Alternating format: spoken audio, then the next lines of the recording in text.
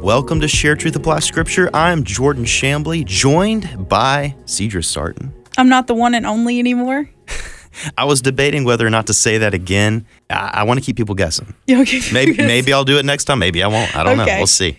Also with us in studio today, it's such an honor to have Pastor Jeff Streve with us today. He is the pastor of First Baptist Texarkana and also the host of From His Heart, which you can hear here on AFR. You can. Every afternoon, I believe. Yes. 6. Is it at 7 o'clock is when that begins? 7 p.m. Central Time, I believe. 6 p.m. Oh, Central my goodness. Time. I'm sorry. That's okay. It's apparently all right. I don't know our show times anymore. I left radio and went to Engage Magazine and just forgot everything, I guess. Yeah, I guess we can't expect you to keep up with it as much. But we are so excited to have you here with us today to talk about some issues that I think young Christians and maybe Christians in general are out of touch with. Okay. Inspired by the last year and more, society's changed a little bit.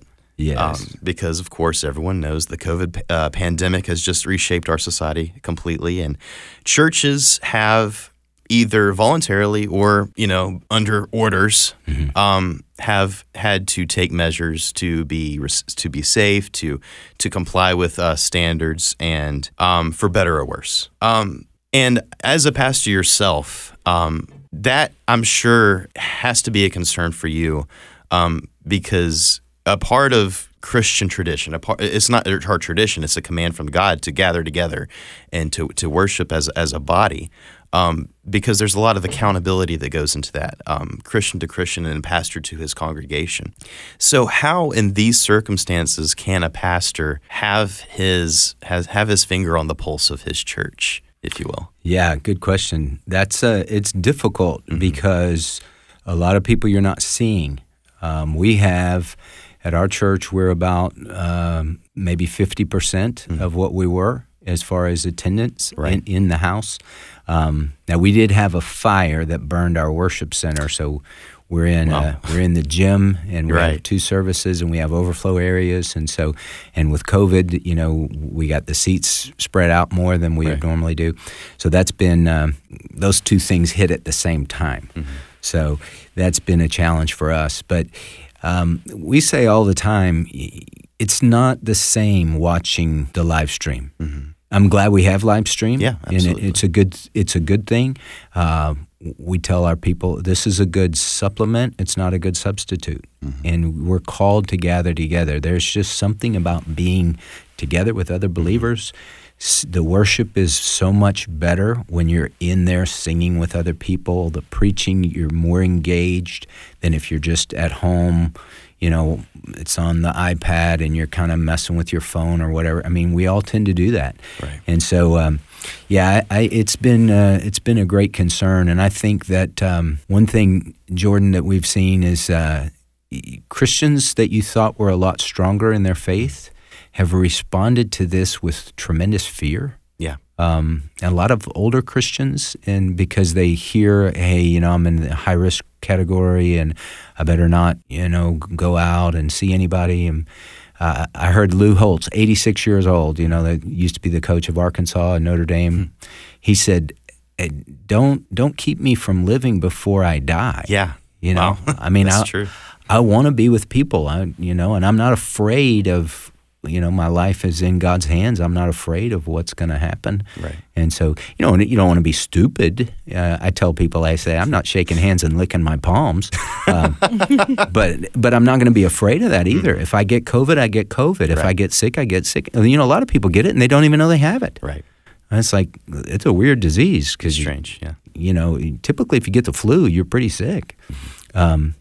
But if I get sick, I get sick. If I die, I die. But my life's in God's hands, and I'm not going to be afraid of that. Right. Well, that is an attitude of, that's faith. That's understanding the sovereignty of God and that He is in control. As a church might be even reasonably split apart a little bit, and hopefully very temporarily. The health of the church, because of this change, and people aren't there to sharpen each other as much, and the fellowship is not as common as it should be. What are some signs that we need to look out for in our own church that maybe the health of the church is declining? The spiritual health, I mean.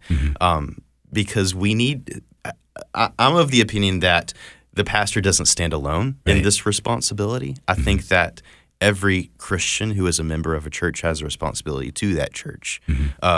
And we can talk about what that looks like. But how do we know or not, whether or not the church is spiritually suffering?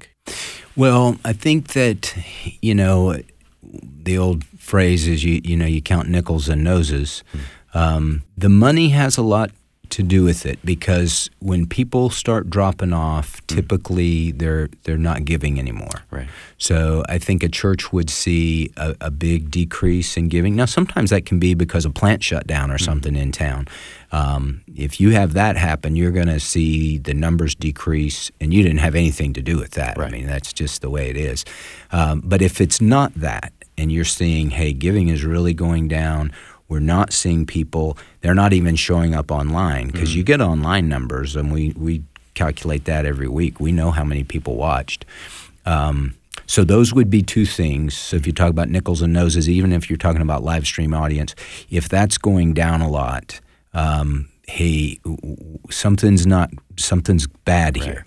And then you got to ask yourself, is it something we're doing or failing to do? And I think too, Jordan, if a church is strong in fellowship, strong in discipleship, but maybe the preaching is not super strong. Some churches have a great pastor. Yeah. He might not be a great preacher. COVID has made it hard to pastor. Right. You can't go to the hospitals. They won't let you in. You can't go to the nursing homes, those kinds of things. And so a lot of the touches that people really thrived on, their pastor's not able to do that.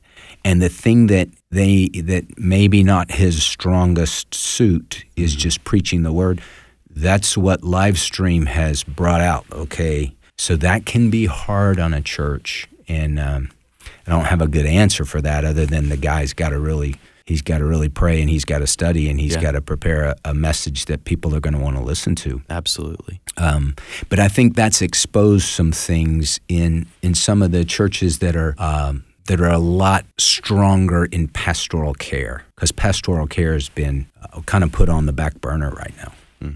Yeah, and it seems, there seems to be a pattern on this show whenever we talk, that we always go back to the basics, sort of, that we always come to the conclusion that problems always arise when Christians stop reading the Bible, praying, and fellowshipping. Yeah. These are the basic means of grace, is what they've been traditionally called, that are commanded in the Scriptures. They're not an option. The Bible tells us to read the Bible.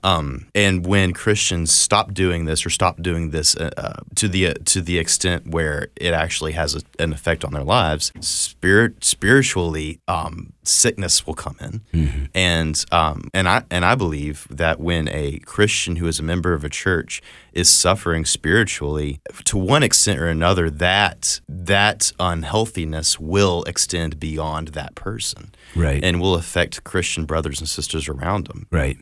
Well, and I think too, if you think about the fear factor, right, which is being exposed in a lot of believers, it's like, okay, you're not walking by faith. And what I found too is that the people that are very afraid, they're very quick to defend themselves, to tell you they're not afraid. It's like, well, I haven't seen you in 6 months. Right. It sure seems like you're afraid, because a whole bunch of us are coming back, and we're enjoying, life together in the Lord. And so once that gets exposed, then deep down in your heart, hey, I'm walking in fear. I'm not walking in faith. Right. Jesus told the disciples when he was asleep in the boat and they were freaking out, and he calmed the storm. He said, "Why are you so timid? How is it that you have no faith?" And that's a stinging rebuke. It is. Why don't you trust me? Right. So I preached a couple weeks ago from Psalm 46. God is our refuge and strength, a very present help in trouble. Therefore I will not fear. And so we don't need to be afraid. Yeah. But that will kill your faith in terms of, then fear starts to drive the train, and that's never going to be good. Right. Because it is it's a blindfold, really is what it is, because you're not living in the real reality at that point. You're not living as if, the fear that the disciples had is completely justified if Jesus isn't there with them. Right. Because storms are scary things and they can hurt you. Right. But they weren't living in the reality of, hey, he's King Jesus of the universe, and this is nothing to him. In fact, he created the storm. Right. He can tell it what to do. Right. And he, in that passage too, it's one of my favorite passages. He said, let us go over to the other side. One translation said he gave orders to depart to the other side. He didn't say we're going to go in the middle of the Sea of Galilee and drown. Right. We're going to the other side. And so I think it's important, really important in scary times, because let's face it, we're living in changing times. Yeah, absolutely. Which change is scary to people. And I think as you get older, it becomes more scary. But you have to cling to the word. What did the Lord say? He said, when you pass through the waters, I will be with you, and through the rivers, they will not overflow you. When you walk through the fire, you'll not be scorched, nor will the flame burn you. For I am the Lord your God, the Holy One of Israel, your Savior. So we just trust him, and we keep our eyes fixed on him, and we keep moving forward with him. I think that's critical. Absolutely. And the way you do this, again, abiding with the Lord means where is he? That's where you need to be. And that's the Bible. That's in prayer. That's with other Christians. On the flip side of this issue, it's related. A lot of churches have been wrestling with the authority of the government on this issue. So, and obviously this varies from place to place. And here in Mississippi, we are very blessed that our local, our state government is not always overreaching in this area. This is a very religious place, and people are more aware than not of the appropriate relationship between the church and state. But in other places in the country, that is not the case. There have been many, many examples of local governments just essentially taking away the religious liberty of an entire people. Right. In the name of, whether people think this is justified or not, in the name of safety. How does a pastor know where to draw the line in those instances? Where can we go in the Bible to see this being played out? Well, I think that when this first happened in March, we had our fire on March 8th, 2020, and then it was like that week we were told by the medical community, flatten the curve, we can't meet. So we didn't meet that next Sunday. We just did it online. And we thought millions of people were going to die. That's what everybody was told. Absolutely. So I think every church said, hey, we need to err on the side of safety here. Once that was proven to not be true, this isn't the bubonic plague where everybody's dying, you leave your dead out on the curb, Right. Then it became, hey, we need to get back to worship. And so we didn't have service on March the 15th, and our next service to invite people back was Mother's Day, May the 10th. And so they trickled back, we didn't have a very big crowd, and we had 2 services, and it's just like, man, we could have just had one. There are not very many people here. But now it's gotten back to where we're running about 50%. But I like what Jack Graham said at Prestonwood. He said, Prestonwood is not shutting down again. And that was my attitude. I said, if I'm the only one that comes, I'm coming to preach on Sunday. And whoever wants to come, I'll pull out my guitar and we'll sing Kumbaya.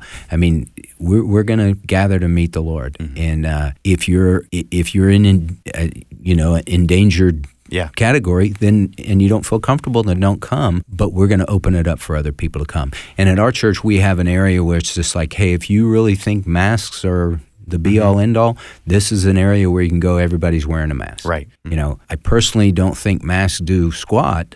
So, I think it's just kind of ridiculous. But some people feel more comfortable with that. Right. That's fine. Wear a mask, wear 2 masks, 3 masks, whatever you want to do. But we're going to gather to worship. And so I think that pastors need to say, hey, the Lord commands us to do this, we're going to do it. John MacArthur's a great example. Absolutely, yeah. And so many pastors look up to him to say, hey, that guy has courage, and we need to have courage like that because he's willing to, hey, if I have to go to jail for this, I'll go to jail for it. And I think, too, it serves as a reminder to the culture at large of the appropriate relationship, that should exist between the state and the church. I mean, people will point to Romans, where Paul says, obey the governing authorities. And when he said that, the governing authorities, it wasn't President Biden. It was Nero. Right. That's many leagues worse than anything that we've ever experienced here in this country. And hopefully we'll never get to that point. But the Bible is clear. Yes, there is the role of the government is not nullified in any means under the New Testament covenant. However, there is a line, I think. There is a line between, obviously, there's obedience to God and obedience to man. And when those two things are at odds, right. It has to be clear. Unfortunately, many times it's not clear. And especially when you have churches doing very different things than each other. And there's no unity on that front. And at that point, I'm very glad for examples like John MacArthur, who is able to take the not the first step, but the loud step and take that stand. But too, I am glad that Christians are demonstrating that it's not there's no rebellious spirit here, and there shouldn't be. Right. That we're not trying to create the second American Revolution over this at all. Right. We are just seeking religious liberty, the ability to worship the way our God has commanded us to worship. Right. So it's what the apostles said: whether it's right in the sight of God to obey you or to obey God, you be the judge. We can't stop speaking what we've seen and heard. And so God's called us to gather to worship. If it were the bubonic plague, if COVID was that, then we would have said, hey, we need to, love demands that we don't want to have 300 people come together and half of them die. Oh, yeah, absolutely. That wouldn't be prudent. But we're not seeing that. So, this idea that we'll come together and that this church is a super spreader event and all that stuff, the numbers don't bear that out. And are people going to get sick? Yeah, people are going to get sick if they go to the grocery store. They don't seem to have a problem going to the grocery store. Right. You still have to live to a certain extent. Right. So I just think that as people like to say, and I agree, church is essential. Right. Yeah. And there are plenty of examples of others gathering for other reasons, still very much every day gathering, whether it's to protest or whatever. There's photo evidence of them gathering, and there's no concern of being sick there. So if they're not concerned being sick, then why should we be concerned about meeting together as a body of believers to worship together? Right. And if your life is really in God's hand and you're living it that way, then you just know, it's like I said earlier, you're not being stupid. You're not going out of your way to try and get sick. You're just being careful. But hey, I'm going to be with my brothers and sisters in Christ, and we're going to worship the Lord, and we're going to trust Him. He's got our days in His hand. Absolutely. And I think, too, one of the things that many Christians have probably been suffering with, if they are like in that 50% who are zooming into a church service rather than actually being there in the pew, is how can a Christian in these times when people are being careful and being reasonable and obeying God and worshiping, but also being careful, how can they reach out to other Christians and be that hold their brothers and sisters accountable in their spiritual walk, as well as accepting the accountability from other Christians? Yeah, I think it is harder to do ministry right now because the one-on-one is not, especially with the people that are afraid, they don't welcome that. Right. So I think a lot of things can be done over the phone to check on people and see how you're doing. And, phone calls are a lot better than texts or emails because you can really tell if a person's crying or, fearful or whatever it might be. But as far as like just dropping in on somebody, they may not want you to do that. So it's like, okay, I can't really do that. Right. So it does make it harder. And, it's been horrible to see in the church, people are in the hospital won't let you in there, and people are dying alone. That's awful. My mom she fell, she's 92 years old, she fell and broke her hip, and she had to have surgery, and none of us could go be with her, and then they from there, she went to a nursing home. Well, she was there for a while, and she just said, I want to go home because my kids can't see me. My grandkids can't see me here. I'd rather go home and die have the whole family around me than just be up here and slowly die, And so she's been home now for probably 6 months or more, and she's been doing fine. Yeah. Great. My family had to make a decision for my grandfather. He was living in a nursing home, and we could only visit him through windows and things like that. And it just became the point where we knew that in his final days, we wanted him to be surrounded by family, and he was until he passed away on Thanksgiving. And so, at some point, you got to realize that they don't want to be separated from you either. Right. No, they don't. They don't. And it would be horrible. I mean, you two are a lot younger than I am, but to just think that I'm on my deathbed and none of my loved ones can be here. Nobody can be holding my hand, reading scripture over me, praying over me. Goodness. That would be a very lonely experience. Absolutely. Something that is also kind of a byproduct of these many, many societal changes that we've been through the past year is that parents and children are now together way more than they've ever been.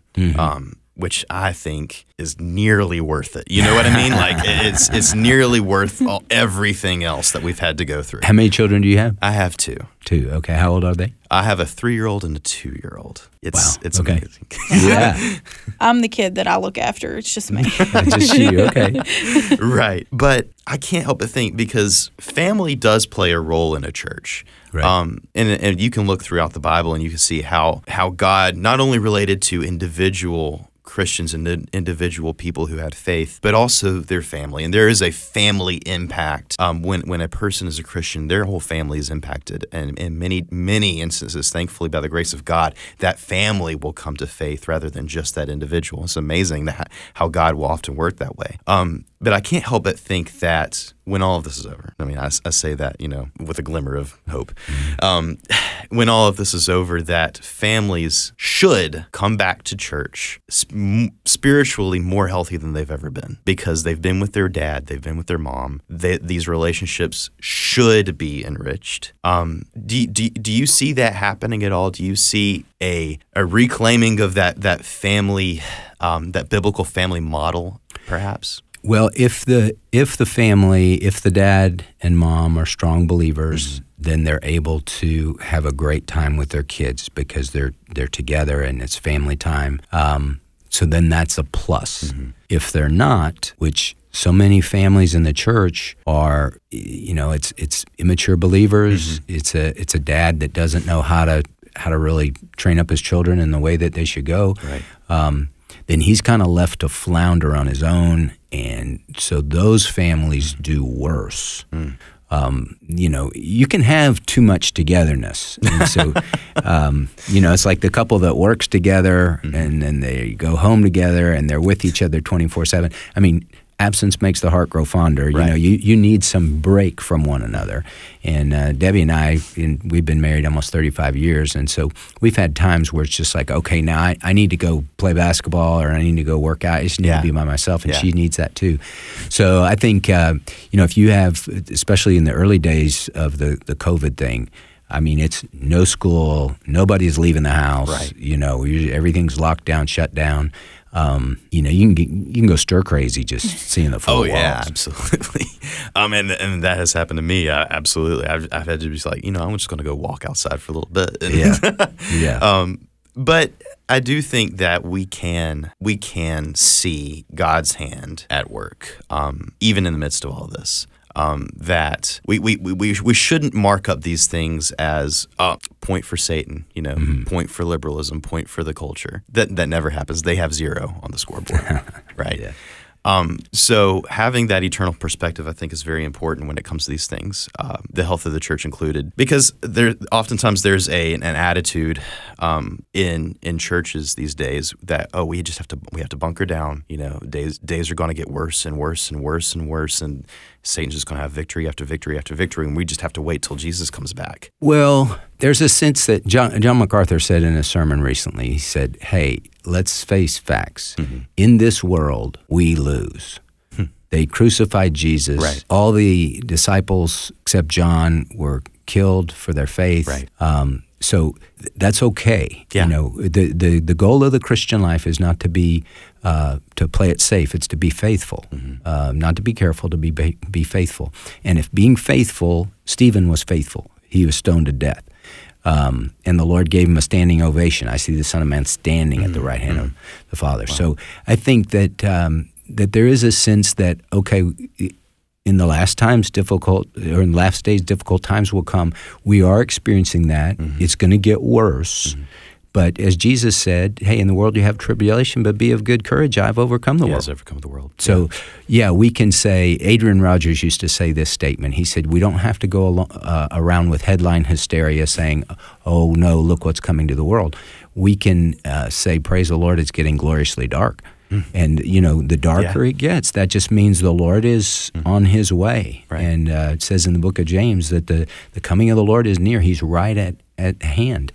And so I think looking at it that way, Jesus said, when you see all these things take place, look up, be watchful, for your redemption is drawing near. Now, I did say, I was in a different interview just earlier today, I said, what's sad in the church is we're not hearing enough about the second coming of Christ. People aren't preaching on that. That's what folks need to hear. That's our blessed hope, that the Lord is coming back. And so look up, be watchful. Your redemption is drawing near, and do the things that God's called you to do. Shine for Christ. Let your light so shine among men that they may see your good works and glorify your Father who's in heaven, and share with people what great things the Lord has done for you. Share the gospel story. That's the only rescue. Right. And Jesus is the ark of salvation, and the flood of Noah is coming again. And unless you're in Christ, you're out. Right. And so that's the great message we have to share. And you're talking about the health of the church. I think that pastors need to instill that in their people.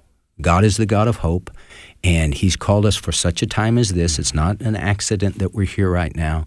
And he wants to use our lives to be a powerful witness for Jesus until he comes to take us home through the rapture, or until we go home through death.